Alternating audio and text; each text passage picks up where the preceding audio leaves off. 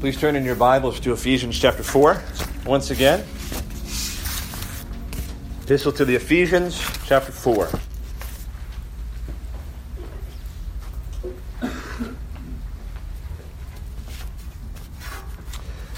After a month away from our series in Ephesians, we return this morning to consider verses 7 through 12 together. Ephesians chapter 4. Please follow along as I read verses 7 through 12. But grace was given to each one of us according to the measure of Christ's gift. Therefore it says, when he ascended on high, he led a host of captives. He gave gifts to men.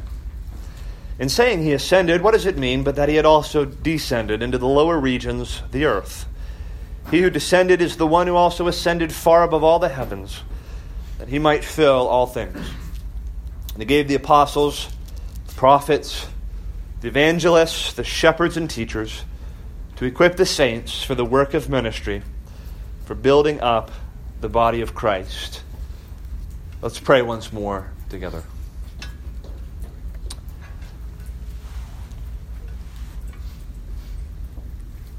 Our Father in heaven, we pray that you would be pleased now, by your Holy Spirit, to assist us in understanding your word, in comprehending its contents, and in living out its sacred, timeless truths. We pray that you would enable us, as a church body and as individuals, to live out the ideals of this passage in a way that is well-pleasing to you. We pray in Christ's name. Amen. It's good practice when you study the Bible personally, maybe in your quiet time, your time of devotions in the morning. Maybe you study the Bible as a family or in a Bible class or something like that. It's a good practice as a way of better understanding the Bible, as a method of interpretation, to ask questions of the text in front of you. I commend that practice to you. You're seeing particular words in the Scriptures, you're trying to understand them. It's a good thing to say, what is this author trying to communicate in these verses here? Why does the author use this particular word? Why does he use this verb and not another verb? Why do these verses appear in the larger context of this particular verse? How does it advance the overall message of the book? It's good to ask questions of text. There's a question I want to ask of these verses as a way of sort of reinitiating us back into our series on the book of Ephesians. The question I want to ask of these verses 7 through 12, is this. Why do these verses appear here? These verses about each individual being given gifts from Christ, about Christ being this Lord who has ascended, conquered death, and disperses gifts to his people, who has given leaders to the church and apostles and prophets, evangelists, pastors, teachers, and they're equipping the saints for the work of ministry and the building up of the body. Why now? Why does Paul present this material here? Well, if you've been tracking with us, or if you're familiar with the Epistle to the Ephesians, beginning in the latter part of chapter 2, Paul begins to talk about how one of the things Christ has accomplished by his death is in reconciling individual people to one another. Those who are in Christ have been reconciled to Jesus. They've been redeemed by the blood of the Lamb. They've had their sins forgiven. But beginning in the middle of chapter 2, Paul starts talking about how one of the things Christ has accomplished is bringing Jew and Gentile together. A people who were formerly alienated from one another, divided from one another. In Christ's body and by his blood, he's destroyed that dividing wall of hostility and separation. So that in the church, God's people are one body. Various backgrounds, various cultures, various places on the socioeconomic scale, but in the church they're one in Christ. And we've observed that if Jew and Gentile can truly be one, any two groups can be one. Paul picks that up in the latter part of chapter 2. Then going into chapter 3, Paul elaborates a little more on this. That this was God's plan throughout time. And there was this mystery that God was only the God of the Jews in days past, but now through his Son Jesus Christ. The wonderful news is the Gentiles are included into the redemptive purposes of God. This was God's plan. This is God's manifold wisdom, such that the manifold wisdom of God in saving Jew and Gentile can be conveyed not only to the world, but to the spirit powers in heavenly realms, to angels and demons and to Satan himself. They will see that in the church, when a united body of Jew and Gentile, of people from various backgrounds are one in Christ, it's a testimony to the world and to the spirit realm. Then we get into chapter 4. We've said that Ephesians 4:1 is a pivotal verse. That in Ephesians 4:1, now we move from the theological to the practical. Paul starts chapter 4 by saying, therefore, walk in a manner worthy of the calling to which you've been called. Now he's concerned about practice. Now he's concerned about how you walk as a Christian person. And what's the first thing he goes to? He's concerned that we be gentle people, and we be patient people, and that we're eager to preserve the unity of the Spirit in the bond of peace. He's concerned about unity. This theological issue we know to be true, that everyone who is in Christ is thereby united and reconciled to one another in new relationships. You need to live that out. That needs to characterize your walk as a body of people. Then he goes in verses 4 through 6 and talks about some of the grounds of unity. That there's one Spirit, there's one hope of your calling, there's one body, there's one Lord, one faith, one baptism, one God and Father who is over all and in all. The grounds for our unity. Then appears verses 7 through 12. And we ask the question, why? Why now? With all this talk about being a united body, we're all one in Christ, we're all here, that's great. Why now are we talking about gifts being given and leaders being given to the church and the body being built up? Well, here's what I think. Here's what I think Paul is doing in these verses, basically. The scene is sort of like, okay, we get it, we appreciate. We Jews and we Gentiles need to be one in Christ. We're all here now in one church. Now what? One in Christ, he's destroyed the dividing wall. He's banished hostility and alienation. Okay, we're all here. Maybe the old pious Jewish man and the former Gentile prostitute, and they're in the same church and they're one in Christ. Now what? I think that's what Paul is doing in verses 7 through 12. He's answering that question. All right, you're all here. You're all united. You're one body. But what is the plan for this body? How is this body going to be built up? How is this body going to mature? How is it going to grow? How is it going to work itself out? How will the machinery work? Now that you're all here together, united in Christ, what's the church to do? And I think in verses 7 through 12 and on through verse 16, we kind of reach the apex, the zenith, the fulcrum of Paul's theology of the church and his vision for the church. So in these verses, Paul's going to tell us about spiritual gifts being given and how the church is to work itself out and to build itself up. Here is the plan for the building up of the church. And I see in this text, especially in verses 11 through 12, basically a three-step plan that Christ is giving to his church. How's the church going to grow? How's it going to be built? How's it going to mature? How's it going to achieve unity? There's a three-step plan in this text. I'll give you these points now and we'll talk about them one at a time. The first step is that Christ gives leaders. That Christ gives leaders. The second step to the plan, the building up of the church, is that leaders equip believers. Okay, so Christ gives leaders, leaders equip believers, and then step 3, believers, or the saints, serve the body. I'm arguing this is Christ's plan for the building up of his church. He's going to give leaders. Leaders are going to equip believers. Believers are going to build up or serve the body. Now, before we enter that outline and look at each of those points one after another, which are most clearly found in verses 11 through 12, as a way of briefly surveying verses 7 through 10, I just want to share what are some assumptions I think that should be in our minds as we get to those verses 11 through 12, as we approach this outline, this plan that Christ has proposed for his church. These are not main points, the main idea of the text, but there's some assumptions I think that should be in our minds as we approach this text. There's 3 of them, okay? First assumption is this. Every Christian possesses unique giftedness from Christ. Let me say that again. Every single Christian possesses unique giftedness from Christ. This text, verses 7 through 16, 7 through 12, but on through verse 16, is wonderfully and gloriously corporate. It's about the body. It's about us. about God's people. It's about the collective, right? But don't miss this. The passage starts in verse 7 with you, the individual. Verse 7 is all about you. It's going to mushroom into how we're supposed to live as a body of believers, as a collective, as a plural group of people. But it starts with each one. It starts with you and the unique giftedness that God has given to you.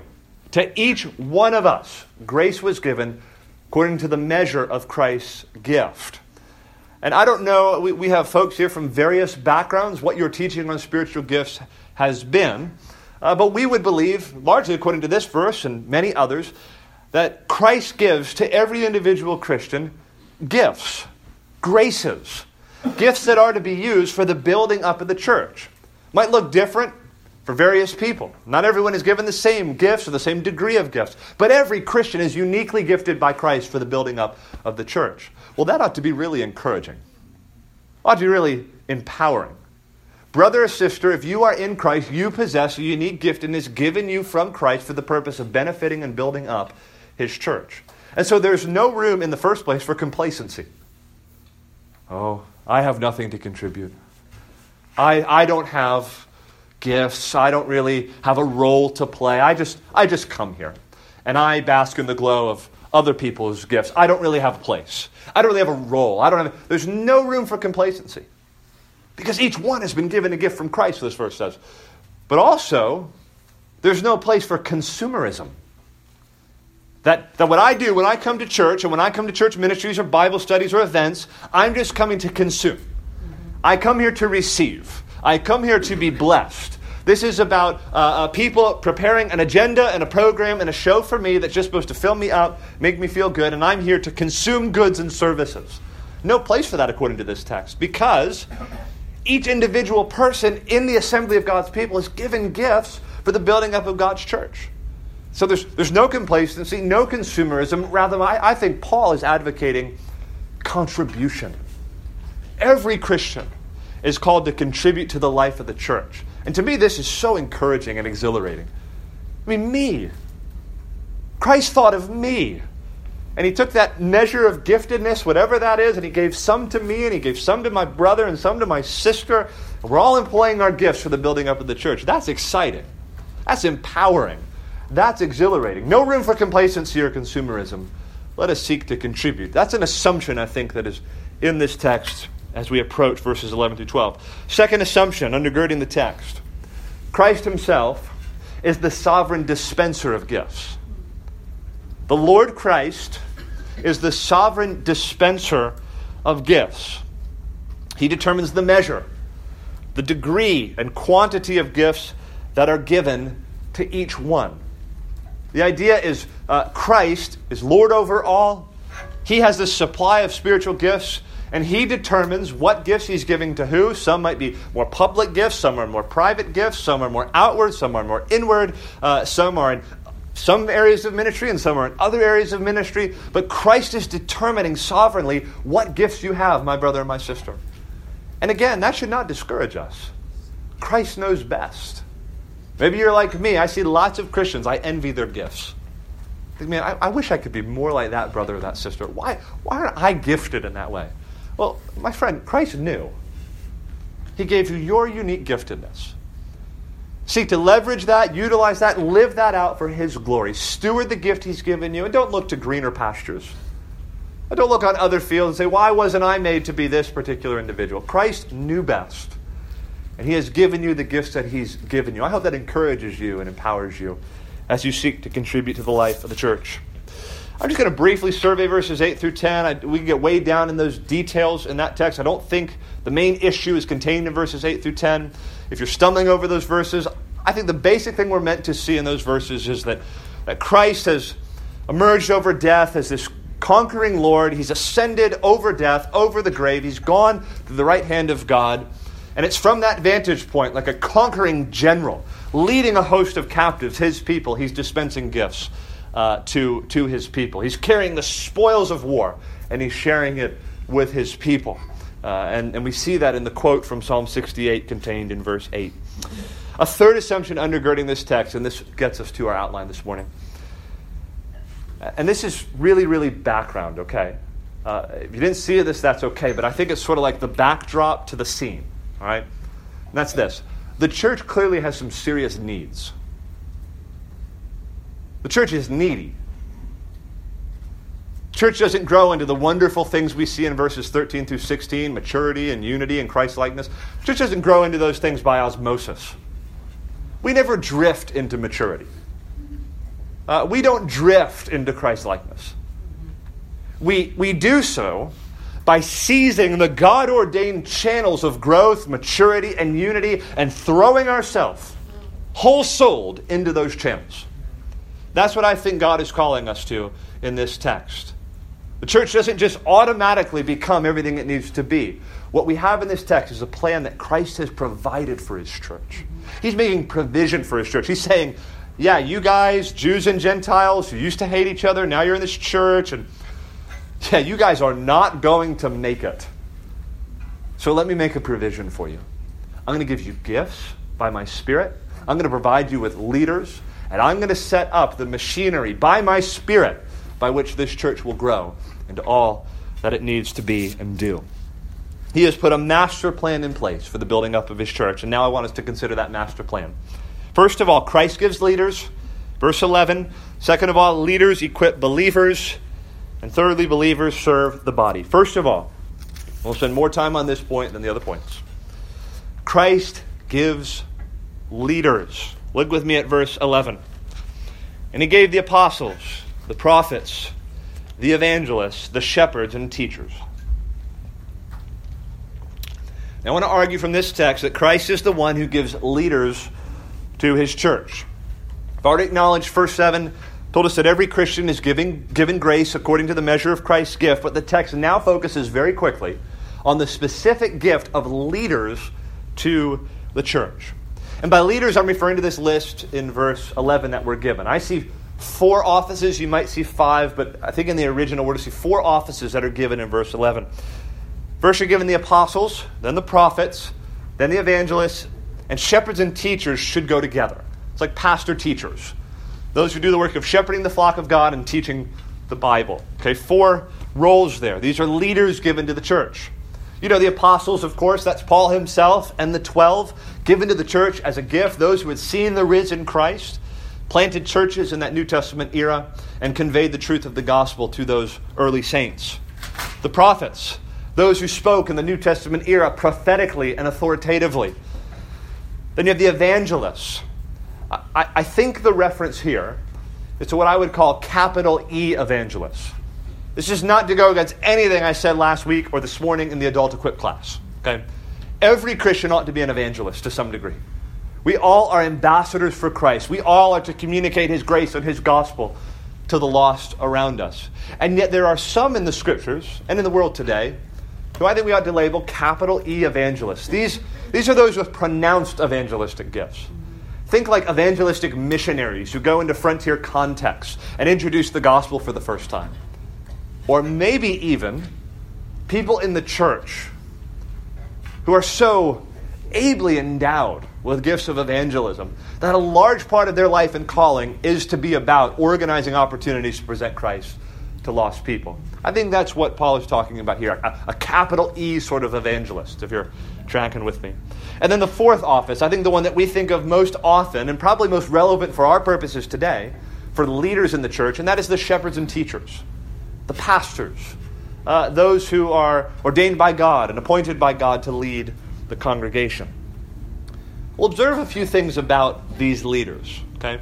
First of all, note that Christ himself is the source of all true leaders.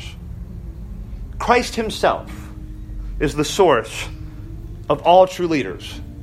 Listen to me, only Christ can make pastors. Seminaries don't do that. Churches don't do that. We cannot generate or make pastors. Only Christ can make a pastor. Only Christ can appoint and anoint a man to communicate the truth of his word. Churches recognize that appointment and that anointment, but they don't make pastors. So brothers and sisters, in this day where we're asking God to provide for our church a plurality of leadership, let's recognize we can't do this ourselves. We can't just incorporate the right curriculum, the right methods, send them to the right seminary, and generate pastors. Only Christ himself can make a pastor. So we need to cry out to him that he would be making pastors in this place, in other churches in this area, and giving leaders to his church. Christ alone is the source of true leaders. Second thing to observe here, though, true leaders in the church are to be seen as gifts. True leaders in the church, true leaders, truly appointed, anointed leaders, are to be seen as gifts from Christ. They're to be seen as blessings from God. They're to be seen as Christ's provision for his church. Here's the church with all its various needs. And in our text, Christ gives leaders to the church to meet a need, to provide for his bride, for his body, the church. They're to be seen as gifts. And so often, in our day and age, we don't view leaders as gifts. We don't see them always as blessings. There might be a lot of reasons for that. I mean, one reason might be, and some of you sadly may have experienced this, that you're in a church and those who are leading are not really true leaders. In the worst case, they're actually bad men. The Bible talks about wolves that will come in and mislead the church and create ruin and havoc in the church. That can happen, and sadly, perhaps some of us have experienced that. But not only bad men. In some cases, you have men that aren't bad guys. They're good men, but maybe they're just incompetent to lead. They ought never to have been called to serve as leaders and pastors of the church. So someone has a bad experience with either bad men or good men who are incompetent to lead, and they conclude leaders are not gifts. Leaders are problems. Leaders are wolves. Leadership is a bad thing. Another reason might be that even good leaders sometimes fail us. Even those who are truly called by God, recognized by a faithful church, who possess the biblical qualifications to lead God's people. Listen, every leader has failures. Every leader falls short to some degree. But we can see that even in a good and faithful leader and be confused that, well, leaders aren't supposed to fail. Leaders never let us down. And therefore, this leader is not a gift to me because, look, they've failed or they've disappointed me in some way or another. What's that old proverb? The best of men are men at best, right? All leaders fail at some point or another. A third reason, could be a more broad reason, and that is that in our culture today, we as Americans, we as 21st century postmodernists, do not love and relish the idea of authority. The idea of someone being over us. It's not a good thing to be called upon to submit. Which does Scripture say about our leaders? Hebrews 13, submit to your leaders and those who are over you in the Lord. Right? We don't see that as a good thing. We're Americans, right? This country was founded on casting off the king, casting off an authority figure. And so we don't look upon authority and leadership in our lives always as a good thing. Well, whatever the reasons are, we're to be Bible people, right? We as God's people should view our leaders, true leaders, God-anointed, God-appointed leaders as gifts from Christ for the good of our souls and for the building up of our church. Which means we need to remember that leaders of the church are still gifts to us, even when we disagree with them. They're gifts to us, even when they say things that are hard for us to hear. They are still gifts when they preach or teach on subjects that make us uncomfortable.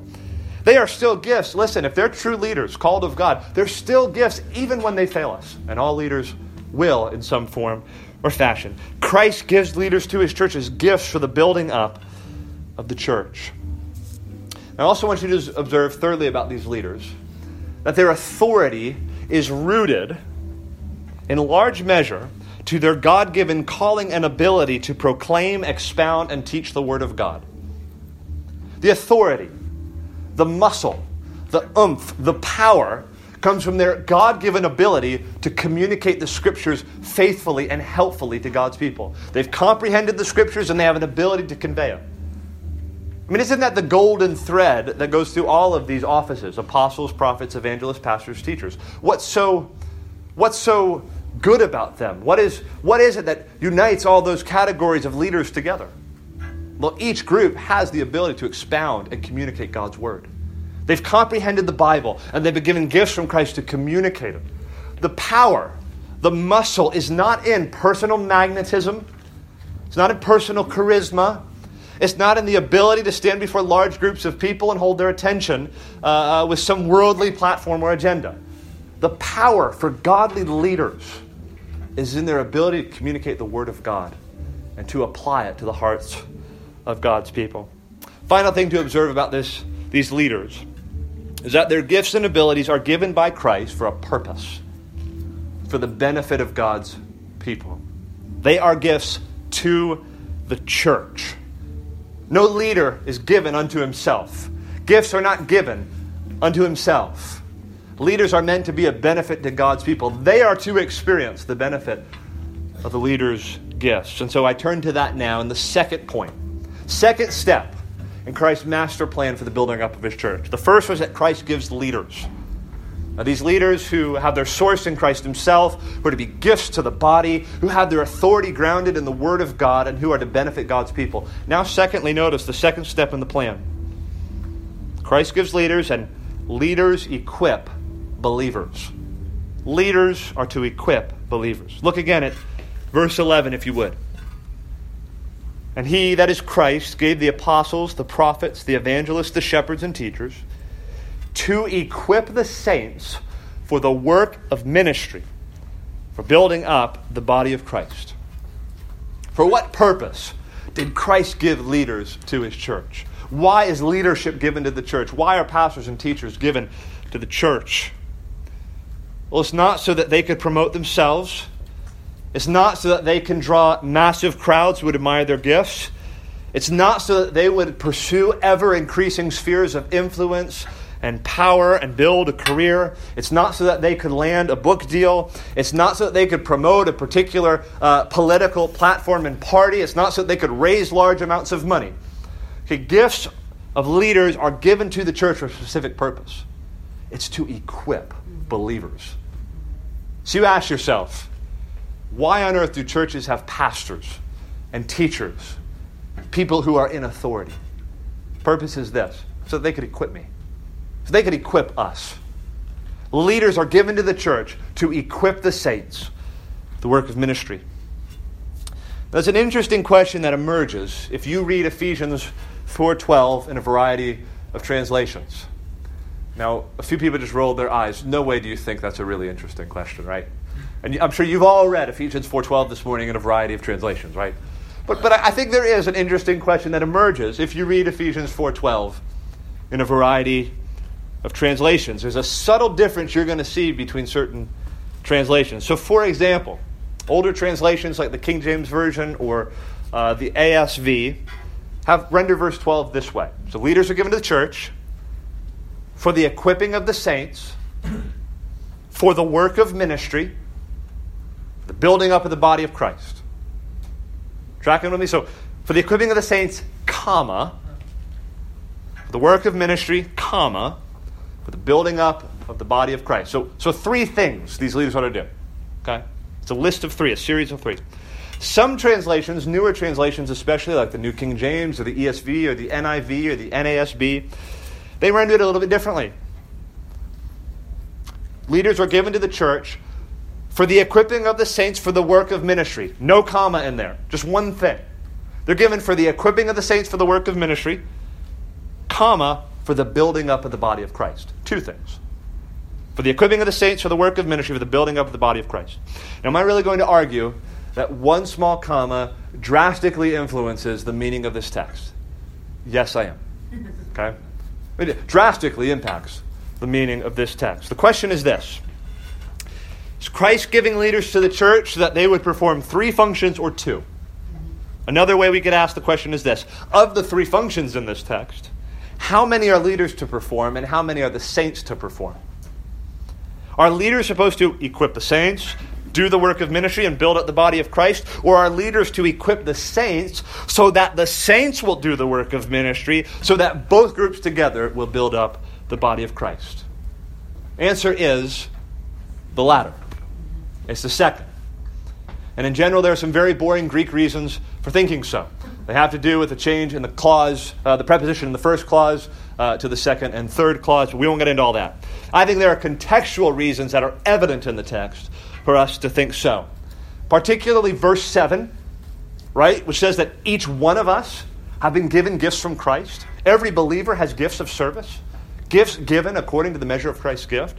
But then also verse 16, which sort of summarizes the entire passage. It speaks of the role that every joint and each part plays in the building up of the body. So I conclude, not just on the basis of the original language, but on the context, that the vision here is pastors being given to the church, leaders being given to the church, those leaders equipping believers, and believers carrying on the work of ministry for the building up of the body of Christ. So what does verse 12 envision with respect to leaders in light of all of that? Well, leaders are given by Christ to equip the saints so that the saints can carry out works of ministry or service. Leaders are to lead God's people, shepherd God's people, disciple God's people, teach God's people, and equip God's people. The growth, maturity, and equipping of believers is the top-level priority for the pastor-teacher. The very purpose God has given them to the church is so that they can help believers mature and grow in the faith, and so that believers will be equipped to serve the body of Christ. So the first point was that Christ gives leaders. This second point is that leaders equip believers. Now, how do leaders do that? Leaders in the church ought to be thinking, my job as a leader is to equip God's people, to help them to grow, to equip them so that they can carry on works of ministry and service in the church. How do leaders do that? Let me just list really quickly a few ways. They do it through preaching and through teaching. Okay? You should have the mindset that when I come into this place, when the Word of God is preached, I'm being equipped. Okay? They do it through preaching and teaching. They do it through pastoral care and counsel. That's more in a hands-on way. Maybe an issue arises, and there's a meeting with a leader in the church, and that leader is not only to be competent to convey the Scriptures in a public setting like this, but to apply it in a private context to help to equip the saints through a shepherding context. They do it through Bible studies. They do it through small groups. They do it through one-on-one discipleship. They do it through casting vision and setting direction for the church. They do it by the organization and ordering of church services. Listen, there's discipleship and training and equipping that's going on even in the way our services are ordered. There's lessons to be learned there. They do it also by the selection of songs for worship. And that's probably one you wouldn't naturally think of. But leaders in the church equip the saints in part by selecting good songs rich with truth that are emotionally stimulating to God's people and draw their hearts out in worship to God and fill their minds with rich truth about God. They do that through selecting the songs. Listen, I can't for the life of me understand why so many leaders today are so quick to contract out the music ministry and the selection of songs to some immature guy with skinny jeans and a goatee and a Greek tattoo to select all the songs to feed the body of Christ. So thankful Zach doesn't dress that way, right? But it happens all the time, right? Let's give the music over to the music guys. I contend that pastors are missing a marvelous opportunity to equip the saints when they don't make it their business to select songs for worship that will inform the mind and stir the heart and build up God's people in the faith. I'm sure that none of you are going to walk out of this place today reciting my outline in your heads. Oh, so eloquent, rolls off the tongue. Christ gives leaders equip believers. You're not going to be doing that.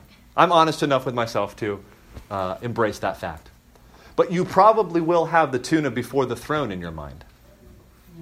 You probably will walk out of here singing the last song we sung today, which is Man of Sorrow. Some of your kids are going to go home humming that tune and singing that song. Those are the words that are going to be in your mind.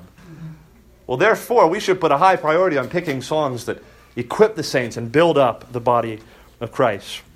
Leaders also do this through training and raising up future leaders. Huge opportunity to equip the saints.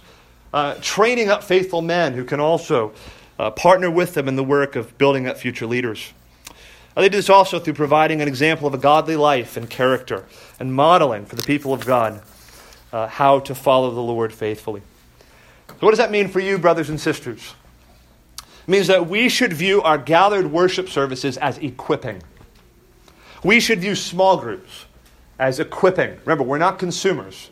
It's not me, feed me, serve me, help. We're here to be equipped. The church is to be an armory. You're coming here to get arrows in your quiver that fit your bow just right. You're coming here to be equipped. We should view Bible classes as equipping. We should view prayer meetings as equipping. We should view hands-on shepherding as equipping.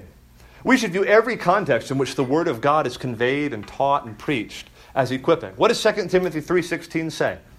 All Scripture is given by inspiration of God and is profitable for doctrine, for reproof, for correction, for instruction in righteousness. Why? So that the man of God may be complete, thoroughly equipped for every good work. And so when you're in a Bible study context, women's Bible study, men's fellowship, small group, Bible class, we're gathering around the Bible and we're getting some weapons to wage our warfare. We're being equipped to carry out the work of ministry that God has given to us. Leaders are given by Christ to the church for the purpose of equipping the saints for the work of ministry.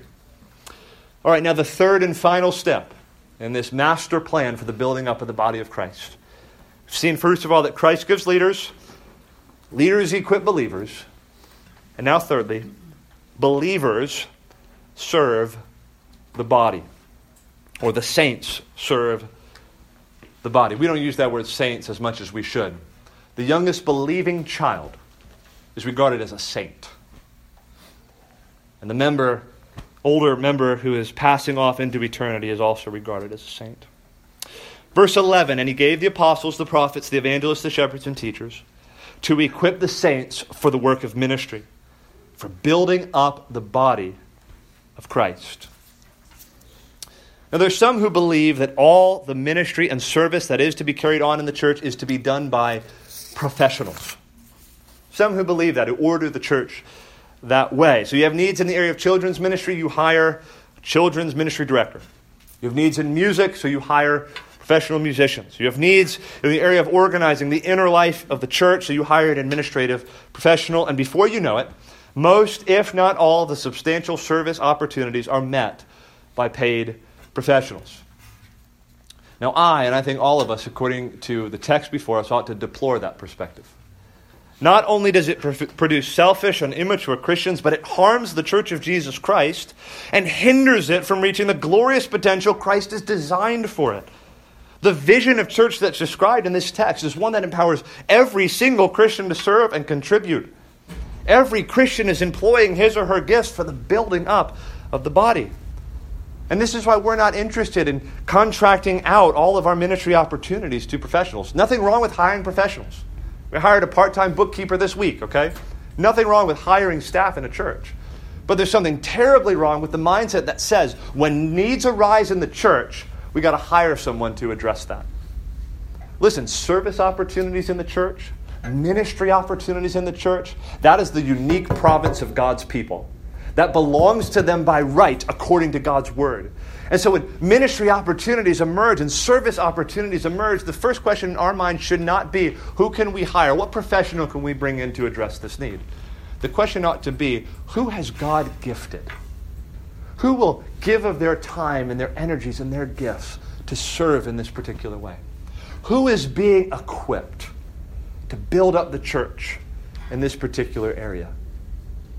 Is that not the vision that's being held before us in every member ministry, where each individual endowed with gifts given them by the risen, ascended Christ are to contribute them to the building up of the church? So we don't need to contract out all the service in the church, all the ministry opportunities in the church to the professionals. Give it to the people of God, because it belongs to them on the basis of the foundation of God's word. This is our posture, because Ephesians 4:12 tells us that ministry belongs to the saints. Christ's plan for his church, his design for his church, is for the saints to serve one another and thereby build up the body of Christ. I think when we recognize this, when this paradigm shift takes place in our minds, this biblical paradigm shift takes place, we recognize that the work of ministry and service is in the hands of members of the church. And if it is in the hands of members of the church, it radically alters the way we look at the teaching we receive from the church. The teaching, the training, the equipping that believers receive is not meant to make them fat with truth. No consumers here. We're not just trying to get fat with truth when we come to church. The teaching in the church is meant to equip them to minister and serve the body of Christ. The goal is an every member ministry in which believers are serving one another and working to use their gifts in the church for the building up of the body of Christ. And this is a consistent truth that runs all throughout the Scriptures. We are meant to do something with the truth that we're given. And Christ had really terrifying things to say to people who had the benefit of the law and the prophets and did nothing with it. And I think Christ would say similar things to Christians who just go from church to church, podcast to podcast, book to book, Christian leader to Christian leader, and soak up truth after truth after truth, like somebody going on a wine tasting tour in Napa Valley, doesn't do a thing to lift a finger to serve the body of Christ. I think there's a rebuke there from the Lord Jesus. We're not given truth just so we can bask in the glow of the gifts of the particular preacher. We're given truth so that we can put our hand to the plow, that we could be equipped, that we could have the tools we need and the weapons we need to wage warfare and to build up the church and to serve the body of Christ. That's why God gives us leaders. That's why God gives us truth, so that we would do something with it, that we would allow ourselves to be equipped, and having been equipped, to carry on the work of ministry. Brothers and sisters, to whom much is given, much will be required. And so I ask you, do you have the truth? So many people do not. But do you have the truth? Have you been instructed in the Bible? Have you been educated in the faith? Have you been given the gospel of Christ? Have you been equipped? Have you been trained? Have you been given gifts from Christ? And I charge you, brother or sister, don't sit on your hands. Get busy washing the saints' feet. Get busy serving the body of Christ. I'll tell you, a brother came, this is not in my notes, but a brother came up to me this morning, I just have to share it. He said, my wife and I are just eager to serve. We're oriented towards serving. We just want to know whatever's needed, we want to help. I could have kissed that brother on the lips. What a posture. I just thought, this is great. That's so right. Every member saying, look, I got gifts, I got abilities, I got things that I want to contribute. I love the body of Christ, and we want to contribute in what ways we can to build up the body of Christ. That's a godly posture. That's a sanctified posture. That's a biblical posture, and one that our text would commend. We're not equipped by our leaders so that we could bask in the glow of their gifts. We're equipped to serve. And don't you just love how this view of church abolishes so much of the rampant consumerism that has overcome the church?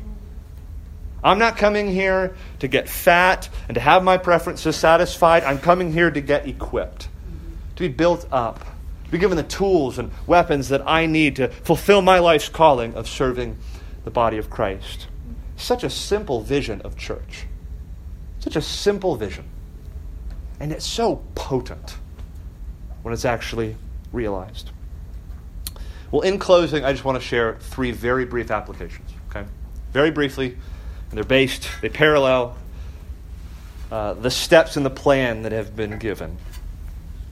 Number 1, if it is Christ who gives leaders to his church, Emmanuel Church, let us pray that Christ would give leaders to us.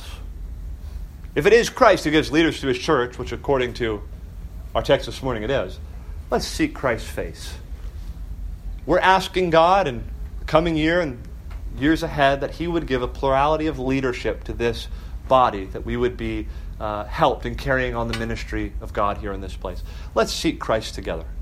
Say, only you can give us leaders. Would you do that in this place? Let's seek Christ to give us leaders. Christ has his hands on the gears of production and supply. And only Christ can make a pastor, and only Christ can give him to his people. In these days when we're asking God to bless us with a plurality of leadership, let us be governed by the perspectives of this text.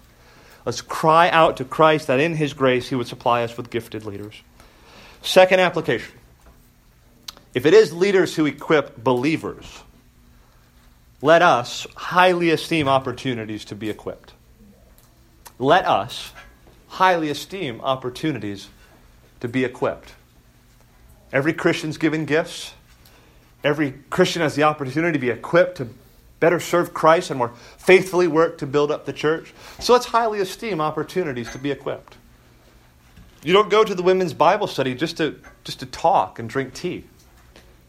I'm going here to be equipped. The Bible is going to be read and discussed, and a sister is going to convey some thoughts that she's prayed over and thought through. I'm going here to be equipped. Let there be expectation and anticipation. We're coming to a gathered worship service, going to worship God and sing songs and listen to the Word of God preached. I'm going to be equipped. That's why I'm coming here. Not to just have all my preferences met. Not just to grow fat with truth, but to be equipped to carry out the work that God has given me.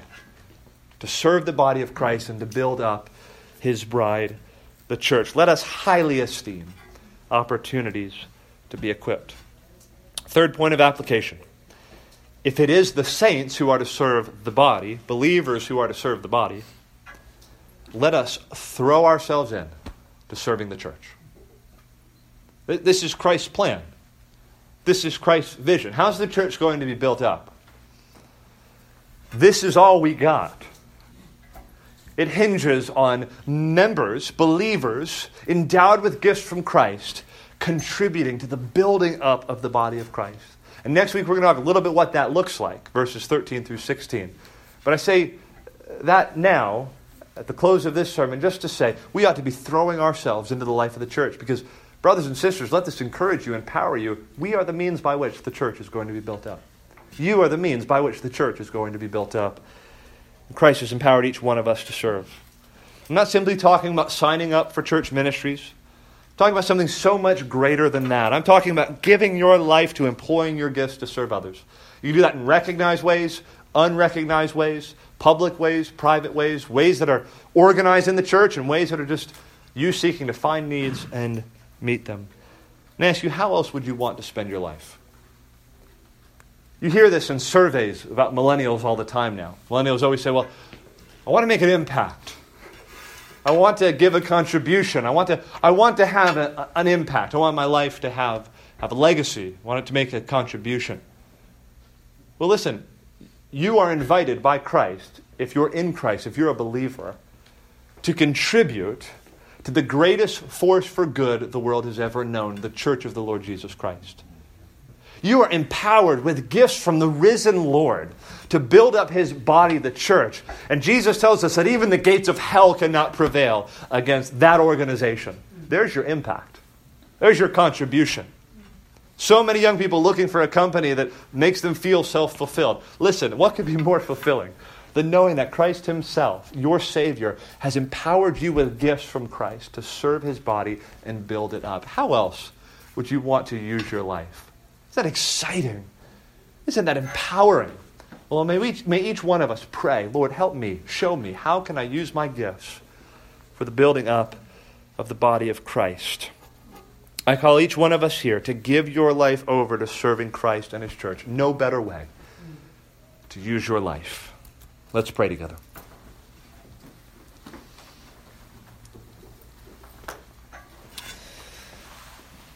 Our Father in heaven, we ask that you would forgive us for the ways in which we've strayed from your word and from the very simple vision of church that is conveyed in the Scriptures. We pray that we would not allow ourselves to be distracted by worldly methods and means, but that you would help us to comprehend and know something of these verses that have been before us today. We thank you that you've given leaders to your church, and that you give them for the building up of your saints, for equipping them, so that the saints could carry on works of service and ministry for the building up of the body of Christ. May we know something of that in this place. May you be pleased to give us leaders after your own heart. And may you be pleased to empower your people with the gifts needed to serve one another and to serve this community to the glory of Christ, we pray. In His precious name, amen.